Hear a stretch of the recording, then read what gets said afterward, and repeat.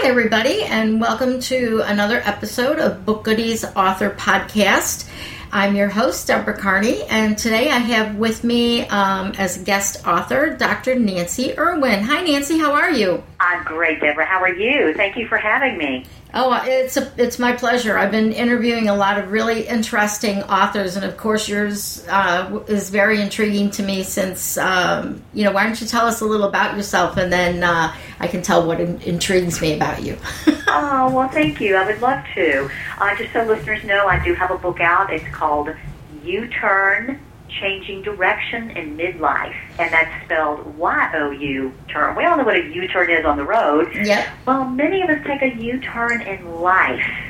We'll be going down the road. Sometimes it's at middle age, sometimes it's earlier, sometimes it's later. Mm-hmm. But most of us do come to a point in our life where we're just going the wrong way. Mm-hmm. Not really fulfilled by the choices we've made. Let me just look around and see if there's another way I can go, a path that will be more fulfilling for me.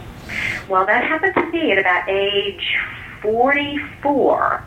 I previously was a stand-up comic, believe it or not. I saw that in your profile. I was very I was excited about that too. Yeah, well, it was wonderful for about, I guess, close to 10 years. A lot of good times, a lot of hell gigs too, but mostly fun times. And I moved out to here in L.A. because I heard Hollywood needed more blondes. I was in New York before that. Originally from Atlanta, went to New York for about 10 years. And then came out here, and I was staff and C at the Melrose Improv and working with a lot of big names, doing a couple of USO tours and traveling. And I'm a good road comic. But when you're a comic, you only work about 30 minutes a day. Mm-hmm. So I was bored, a lot of time on my hands. So I started volunteering in my community, and I chose a shelter for sexually abused teenagers. I absolutely fell in love with it. Mm-hmm. It waked up the healer in me, and over the course of a few months, I'd be doing the clubs at night, the kids by day, and the scales started tipping, and I could easily see, you know what? This is what I'm meant to do. Mm-hmm. It waked up the healer in me. It prompted me to go back to school, get my doctorate in psychology, and now I predominantly work in the field of sexual abuse recovery and prevention. That's awesome. Oh, thank you. Well, it's very fulfilling. And these kids need somebody. Sorry? These kids need somebody like you. Absolutely. And I need them because, they gave me an epiphany. And I still volunteer my services for that organization. Mm-hmm. So I always tell patients and people that are not sure what they want to do, something's missing, they'd like to make a change, but they're not sure what they want. I highly recommend be a volunteer in your community. Mm-hmm. Do something that will make a difference in the world, and you have no idea what that will wake up in you. Yeah. And a good place, if you're not sure what you want to do, read the papers and look at the news and figure out what really pisses you off that's going on in the world. Mm-hmm. There's maybe a long list of things, but it's a good place to start at where you can turn your anger into passion and begin, like Gandhi said, to be the change you want to see in the world. I got to a point I just couldn't be with the fact that there's child sexual abuse in this world. So now I work very hard to fight it. I turn it into passion rather than just outright anger. Right. Right, and it is really easy when you're working with specifically sexually abused children to be very angry about what happened to them, and they're very angry, so you need to turn that anger into something positive. Absolutely. I had to make sense of it and understand why certain people did that, so that awareness, the understanding, and actually compassion will allow me, because now I treat sex offenders as well. Mm-hmm. For it's my belief that the more you help the perpetrators, the less victims you'll have to help. Right. So, again, the understanding, the compassion, and seeing that, I'm not excusing their behavior at all, but believe me, nobody grows up and says, you know what, I want to be a child molester when I grow up. Right. Or I want to be a rapist. It just doesn't work that way. Right. Most of them really would like to change, but they don't know how, and there's such a judgment against them, they're scared to open their mouths and ask for help. Mm-hmm. Or they got shut down so long ago, they don't even know how to ask for help. Right. So it's my honor to be able to help these people and rehabilitate them. so that they are able to be who they're supposed to be as well. Right. And it's, even though a lot of people may, have a picture in their mind of what they would do to a sex offender, like anybody else, anybody else with an addiction, which to them it's an addiction of some type. Absolutely. They need to be able to go through rehab and break through, and, some people will be able to and others may not, but if you help at least a few, there you go. Exactly, because it is something, there's no cure for it, but it can be managed. Just like you said, alcoholics. And until about 60 years ago, when Bill H. came forward and said, you know what, I'm not going to live in shame. I'm going to open my mouth and have a safe place for people to admit this and heal and learn how to manage this condition. So that's my fervent desire, that society will begin to respect people who've had a sex addiction, etc., and that are willing to do something about it. In fact, that's one of the stories that's in my book. It's 42 stories of people who made amazing transitions in life. And one is the story of a guy who was an outright pedophile. And thanks to treatment and a lot of hard work himself, he's been offense-free for over 26 years now. That's great. It's awesome. And there's so many more guys like that than you ever will hear in the news. The news only hears about the Sandusky's and people that deny it or lie or cover up. And thank God, that's really a smaller portion. Yeah. Yeah, that is true. Now, what are some of the other 42 stories? Oh, gosh. Some are simple. Some are very dramatic. One is a woman who was bored as a secretary and turned around and got her real estate license at age 45. Started cleaning up in the market. One is a high-profile attorney who was an alcoholic, and he got sober. One is one of my favorite ones, because they're divided into two halves. Half the stories are people who changed by default, meaning life did it to them. Either they were dumped or divorced, or they got injured, fired, laid off, they were stricken with a disease, something like that. Life threw them a fastball. And the other stories are those more like mine. People were bored, they knew something was missing, and so they changed by choice. Either way, the change can be made. And it's really with the same formula. So each one is diverse and different. One of my favorite stories is about a woman who was this suburban housewife in Georgia, where I'm originally from. I didn't know her, but I found the story later. She had 8 kids. And sadly, one of them committed suicide. And when the mother and her husband went to the girl's college dorm to pick up her things, they were going through all of her things, personal effects, and they discovered the girl had been giving a lot of money every year to this orphanage in India. And that was fine, that money wasn't the issue, but she was just sort of flummoxed. Why is my daughter attracted to an orphanage in India? Well, compelled her to fly there, and she discovered that there is leprosy still exists in this world. Wow. I know. So cut to the chase, this woman started a foundation and started a whole slew of schools. It's swelled so big now, where she's treating and helping the children of the leprosy affected. Because like me, she thought leprosy went out with the Bible. Yeah, really. Yeah, but it's still around, and there's still shame. And of course, these people who are losing their limbs and their vision cannot help their children. Right. So she set up this school to educate the children and then have job retraining for the parents who had leprosy, and so that they could get mainstreamed and take care of themselves and their children. So talk about turning lemons into lemonade. Yeah. All of that came out of her daughter's suicide. Yep. If I might share a little bit of a story, I'll keep it short because this isn't all about me, it's all about you. But you mentioned that, you had a life-changing experience when you were 44, and my life-changing experience when I was 44 is that one of my sons was killed in a car accident. And God. He was 21. And he was a prolific writer. And out of that, it was 10 years ago, Mother's Day. It was makes that not such a nice holiday for me anymore. But in the years since, one of his driving passions was he was a writer.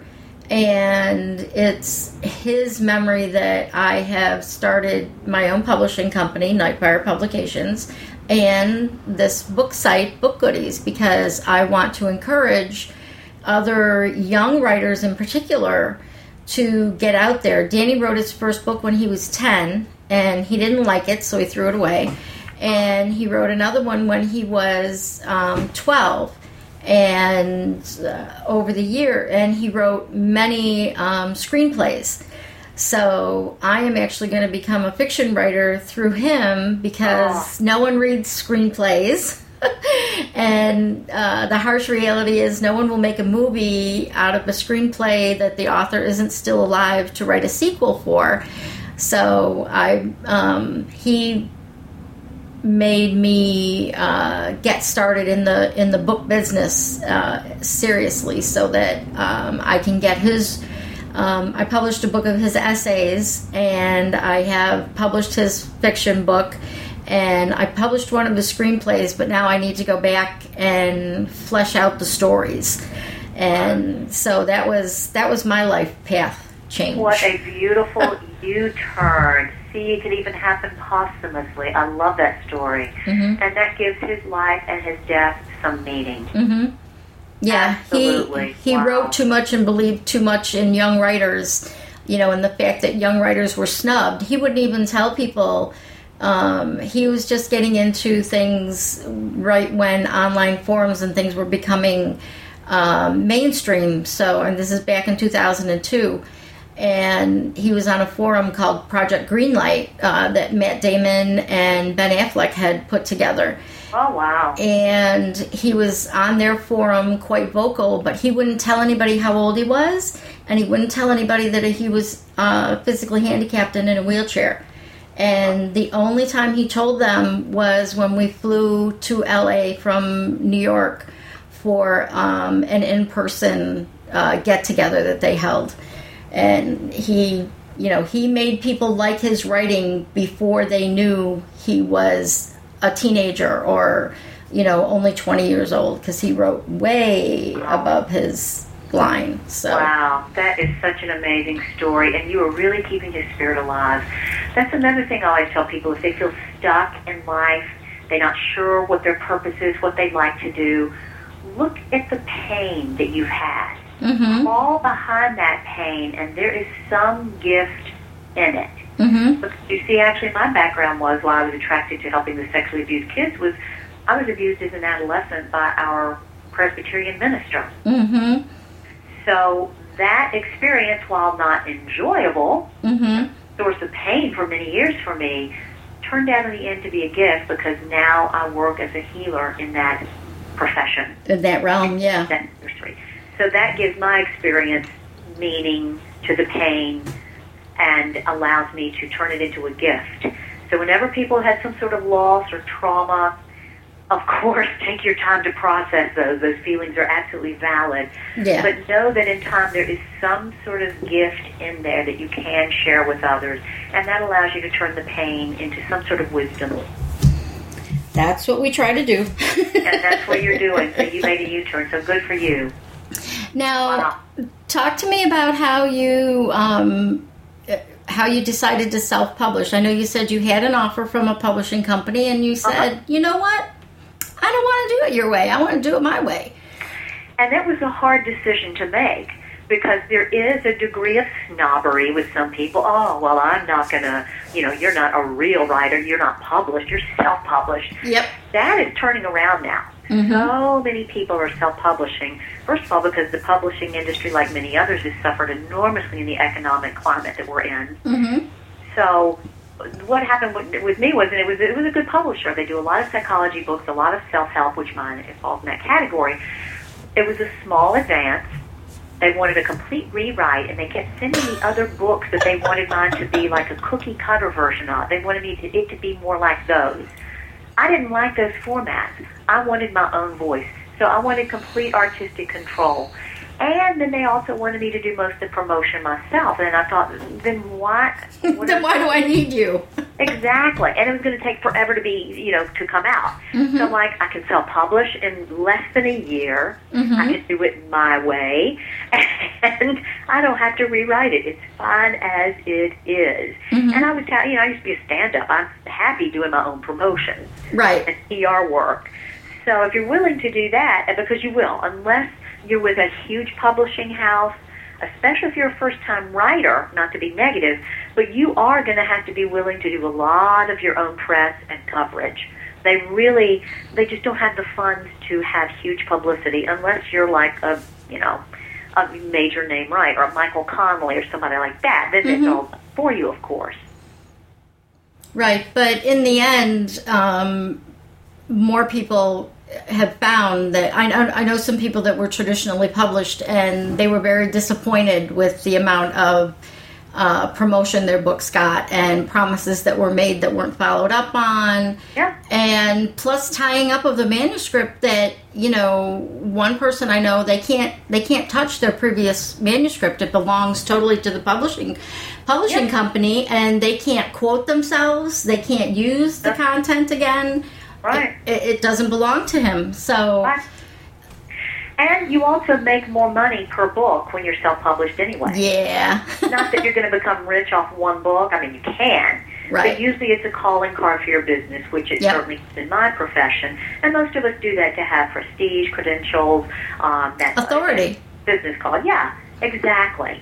So it's wonderful to that, but you can make more if you just, publish it. So it really is so easy. There's so many wonderful self-publishing houses online. I chose to do directly through Amazon. It was just easy, very easy. They were great. Nothing bad to say about them at all. Fully supportive, fast. It's excellent. And your book is available on the Kindle as well as in print? Yes, it is. Okay, good. Yes, it is. And that's the other thing, too, is that you can, you're not limited anymore. Like your publishing house doesn't decide whether you're going to have an ebook or a print book. You can just do both. It's just there. Right. And then you can do your own updates. You can edit it anytime you choose. I mean, there's a small fee, but it's print on demand, so it's not like they have to pull 4,000 copies all over the country from bookstores and then update the edition. It's really idiot-proof. It's definitely the way. It was the way to go for me. Yep. And with the ebooks, like you said, with the calling card, if you were to create a second book, you can pull down your Kindle book, add a chapter to your new book, and put that up, and it becomes a new promotional vehicle for you. Absolutely. It couldn't be easier. And then, of course, with technology, what it is, and all the social networks and shows like yours, it is so easy to get out there and, do the press releases and publicize yourself. Yeah, you don't have to go to, I'm hearing more about, we're all hearing about virtual book tours now, which are awesome because, as writers, you don't have to leave the house. You can just write a blog post, or like you're doing with me, record a podcast. I'm sure there's some live radio shows. I prefer the podcast format because I'm not a person that likes to keep to a schedule. So we can all do these our own way, and you can get the word out to a lot of people without having to spend a lot of money traveling all over the country. Yeah, and you could do like a webinar that would be like a virtual book show. Like a book signing in a store. Because nobody wants to drive and park anymore, especially in Los Angeles. Yeah. But this next door, they're not going to spend the money to go in, park, buy the book, wait for you to sign it, go home. Right. So it's a huge, hairy deal in a big town. Yep. So if they can sign on, listen to you talk about your book, purchase it online, great. Easy way to do that. Yep. And authors need to realize that, if they're listening and they were published by a traditional publisher, you can go do this stuff yourself without your publishing company giving you the okay, because it is your book and you can do these things with it. But if you self-publish, you have so much more control. And now I'm sure, being that you were a stand-up comedian and you did a lot of off-the-cuff types of things, did you get an editor for your book? Did you have someone go through and professionally edit your book, or were you pretty comfortable? I pulled the nepotism card. I've got a brilliant niece who was a journalism major, and she's quite the wordsmith. And I hired her at a fraction of the cost. She was young, just graduated college, and was happy to get a credit. And so she honored me by being my editor. She also had a friend who's a very talented graphic designer who I hired to do my cover because I knew what I wanted it to look like. And I didn't want it to be as busy as what my publisher wanted it to be. I was like, it's confusing. This book is really for older people. It's not for kids with, too many colors and too many fonts. It looks like an ADHD person's dream come true. I wanted something simpler but profound. So you can do that yourself, or you can go to a self-publisher where they have everything soup to nuts. Yep. They do all that for you. So it's like an a la carte menu. Well, and I'm looking at your book page right now, and I happen to see the quote at the bottom that says, "Life is built on exceptions. Be an exception." I think that's awesome. Thank you. It's true, because you know what? I was older when I went back to get my doctorate, mid-40s, and all around me people were going, "Oh my God, I can't believe you're doing that at your age. How old are you going to be when you finish?" And my quip was, "Same age I'll be if I don't." Yep. And I went, "Well, it's really exceptional. Not many people can do that." And I just looked at him and said, life is built on exceptions. Mm-hmm. Be an exception. You don't have to, just because most people don't do this doesn't mean you can't. Yep. So don't listen to the numbers and the statistics. Be your own. Well, and I think one of the things you said early on, too, was something that I like to heavily tell new authors. And there is still a little bit of a stigma for people who only like print books. But most of the people, especially in the industry I'm in, they're used to electronic products. And they're used to print on demand. So they don't care if you were published by, a big publishing house or if you published yourself, as long as you gave them the choice to be able to buy a print book rather than only an e-book. That's true. Convenience is a major priority for people right now. Mm-hmm. Absolutely. Yeah. Good point. They're saying that bookstores are, brick and mortar bookstores are losing out. And I don't think that they should be, because you go to a bookstore for a different reason than you go online to shop for a book. You go online to shop for a book because somebody said you needed to get it, or you're doing a search for something, and a book pops up that is of interest to you, so you go ahead and purchase it from usually Amazon. And when you decide you want to go to an indie bookstore or a local small bookstore, it's because you want to walk around and feel the ambience and, let the books call to you so that you can go figure out something that you want to read. And it's just something people in our society don't do as much anymore. Exactly. It's not that they're forsaking the local bookstores, it's that they don't have time to go to them. It's true. That's absolutely true, and it's really sad. A lot of the bookstores are closing, so we're kind of losing that human touch in some ways. Yeah, but even online, though, there is a lot of there's a lot of community, and it gives you a lot of there's a lot of excellent websites to go to if you're an independent publisher, where you can talk to other authors. Some of the first authors that I interviewed for this series were people that were part of online, what they were calling loops. And, they were just like a group on a Yahoo group or a Facebook group that shared with each other. They reviewed each other's manuscripts. They helped promote each other. And, when one of them found an outlet like our site, BookGoodies, to participate in, they shared it with other people. So, and it's worldwide. I mean, you're in LA and I'm in New York. In the past, we have to have you in a TV studio over there, me in a TV studio over here. Right.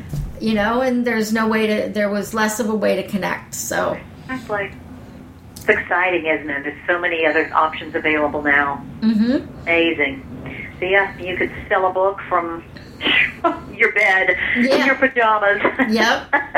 Yep. And that's the other side of what I do as affiliate marketing. I teach people how to work in their pajamas, selling something that they don't warehouse to somebody they don't know.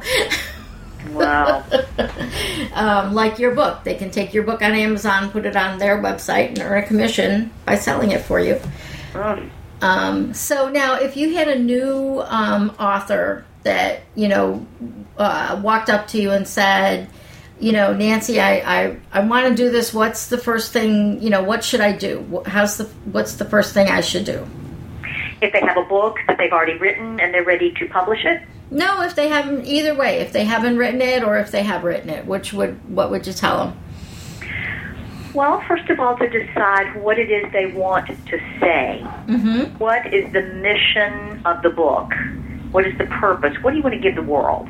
Okay. I always like to come from a place of service to others rather than just satisfying the ego. My purpose was I wanted others to feel as comfortable and confident that they could have a life that they love later in life and know that they could do it. If I could do it, they could too. Okay.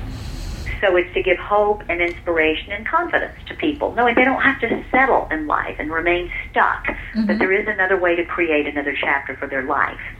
So know what it is, how you want to touch and inspire people or entertain them or what you have to do to contribute to them. I would say that's the major thing, is knowing the mission of your work. I think that's excellent, because I think that's one thing that a lot of authors overlook. You know, they wrote the book they wanted to write, but not necessarily aimed it to an audience, and then they wonder why it doesn't do well because it didn't speak to, you know, it didn't entertain as much as it should entertain, or it didn't get the point across. So that's a great idea. Sit down and review and decide before you even get going who's your audience and what do you want to tell your audience, or what do you want to do with your audience.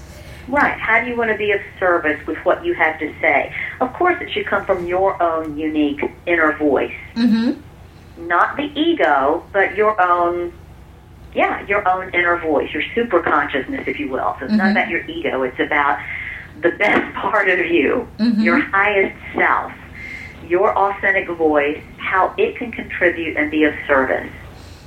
I like that. So now when you put together your book, we kind of skipped over this part. What was what gave you the idea to tell other people's stories as your book, rather than writing it in the more traditional self-help venue?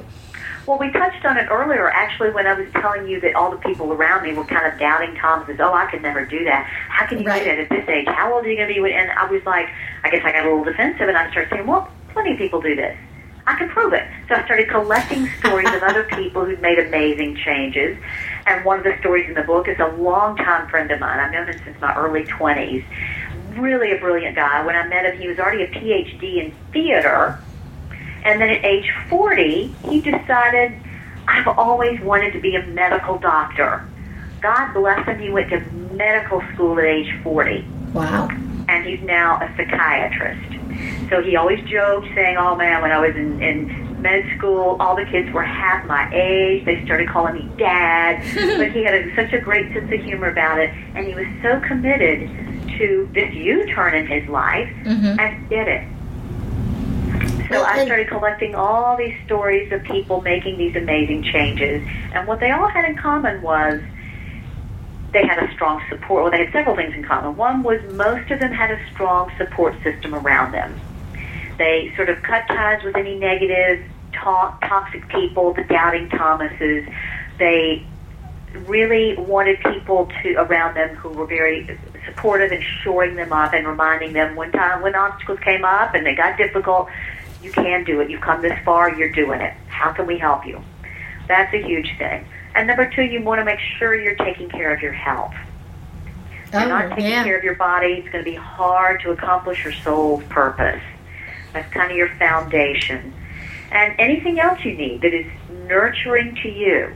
For some people, it's getting in touch with nature or animals or some hobby or spiritual pursuit that keeps them on course.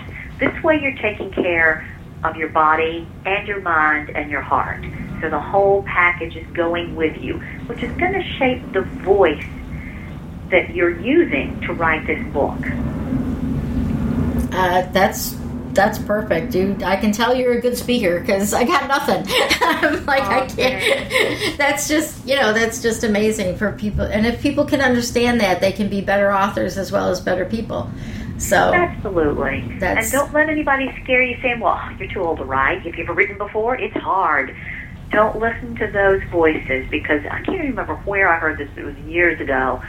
Somebody had heard feedback from someone saying, oh, you can't write a book. It takes years to learn how to write. And the person just said, you know what? I don't know how to write a book, but I do know how to write this one.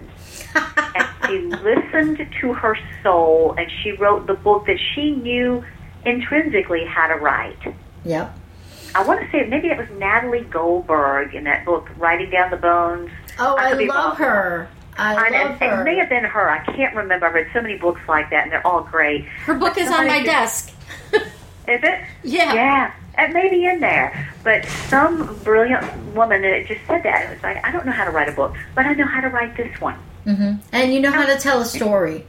You know, exactly. Any book, and your book is one of them, you know, all we're doing is telling stories, whether it's me with my photography telling a story or a fiction writer, you know, making up a world and telling a story.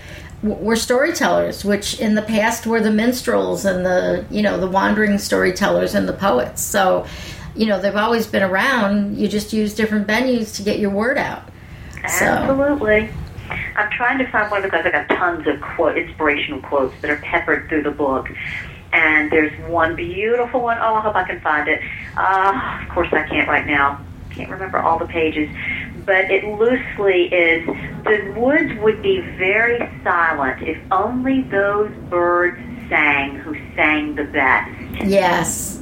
Yep, I've heard that, and that is absolutely true. And that's the beauty of self-publishing. Again, there's no gatekeeper, and you don't have to worry about fitting into the way someone else wants you to write. You can write your story and tell your story in your own way. And maybe you don't sell 1 million copies, but every copy that goes out there is someone else hearing your story. Yeah. You know, and by putting your story out there, you're touching somebody. Exactly. And you have the perfect voice for them. You may not be John Steinbeck, but you are you. Mm-hmm. And you know what? John Steinbeck didn't start out by being the famous John Steinbeck. Exactly. He was a guy that wrote a book. Exactly. You learn as you go along. Yeah. I mean, and one of my favorite, you know, comparisons is J.K. Rowling. You know, I mean, she got turned down by publishers. She stuck to her guns, and she didn't have the option of self-publishing back then. But, you know, she still stuck to her guns, and no one knew she was going to be, you know, wildly famous and that everybody was going to know all about the Harry Potter world. And, you know, there would be Harry Potter parties and movies and, you know, all kinds of stuff. It started with one story. Sure. So thank God she didn't let anyone dissuade her. Exactly. That voice. Yeah, exactly. Thank God. And imagine how many other writers have her talent whose voices have been quelled by some of this criticism and the negativity. Yep. Which is very sad. So please, listeners, don't let you be one of those. Yep. Tell your story. Sing your song. Yep. Sing your song, tell your story, whatever it is. Yeah, and know that it's good enough for your market of people. Well, Nancy, this has been a great interview. Do you have any last parting thoughts you would like to leave with somebody? I mean, you've left a lot of them already, but... Well, I just want to see everybody live a life that they love and don't die with the music in you. That's great. Nancy, tell people where they can find you on the internet. I know you gave your website once, but let's give it again. I like to wind up the podcasts with places where people can find you. Well, my therapy website is drnancyirwin.com. That's just DrNancyIrwin.com. And the book website is makeayouturn.com. And it is make a YOU-turn.com. If you don't put the dash in there, it's going to go to like a used tire store in New Jersey. Well, at least you know. Exactly. At least it's not a really evil website. Exactly. Not a malicious one. So, all right, great. Well, I want to thank you so much for joining us today, and I look forward to following up with you in the future. As always, listeners, you can go to BookGoodies.com, and you can do a search for Dr. Nancy Irwin to find this podcast if you're listening to it on a podcatcher or on your iPhone and don't have access to the website right now. Come on over to BookGoodies.com and leave us some comments. Let us know what you think. And also you can fill out our contact form to be a guest on our show. And if you're an author, you can click on the link to tell us about your book. And we also just added the ability that if you're a book blogger, you can click on a link and fill out the information about your book blog so that people can find the books that you're reviewing. Book Goodies is all about everybody sharing with everybody else and making us all better authors and bloggers and whatnot because of our existence. I'd also like to thank Geekcast.fm, GeekCast.fm, for hosting all of our podcasts. And you can find Book Goodies on Twitter at BookGoodies. And you can also find us on Facebook at facebook.com/BookGoodies. And you can find me personally at DeborahCarney.com or Twitter.com/Loxley, LOXLY. Thanks, everybody, for listening. I hope you enjoyed our show. And as Nancy said, get writing and let people hear your song. And everybody have a great day.